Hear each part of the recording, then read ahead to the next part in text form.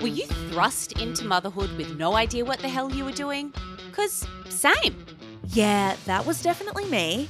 There were so many books and courses and podcasts all about being pregnant. But what about all of a sudden being in charge of a teeny tiny human? It takes a village, everyone says, but can someone please direct me to one because I am still looking. Well, gone are the days where you have your village ready to go. You kind of need to make your own, but it's not always easy. Maybe mothers groups aren't a thing in your area. Or maybe you attended yours and you thought, my goodness, these people just aren't my people. Or maybe you have found an outstanding mothers group, but there still wasn't someone to talk to at 3 a.m. Or maybe you don't have the energy to speak to anyone else. You might be in the thick of the postpartum fog and you just want some company in your ears.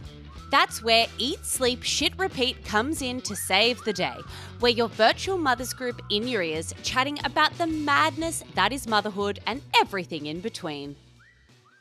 Season 1 is all about the 4th trimester. We'll be chatting between ourselves and with guests about topics like birth. Oh, you had a bath. Meanwhile, I just had midwife Kim with her knitting needles shoved up my fanny. I was in Kmart and I was like, oh, and this lady ran over to me. She goes, I've got a period pain. And I was like, doll, I think that's a contraction. The things you need and definitely don't need. Then we're going to be talking about sex, baby. I had a baby, like I'm fucking hot, like come and fucking ravage me kind of thing. To formula feed or to offer up milk of the breast. They said stop breastfeeding, and then and there I just did my last feed.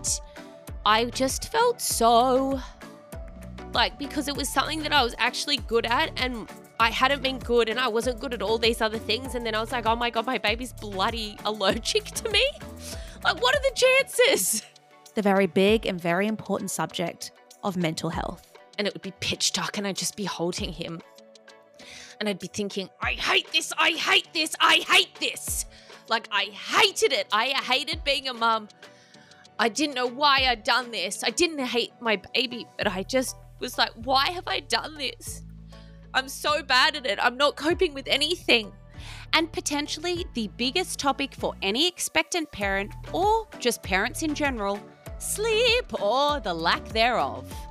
Eat, Sleep, Shit, Repeat drops every Wednesday, so make sure you subscribe and follow so you don't miss out.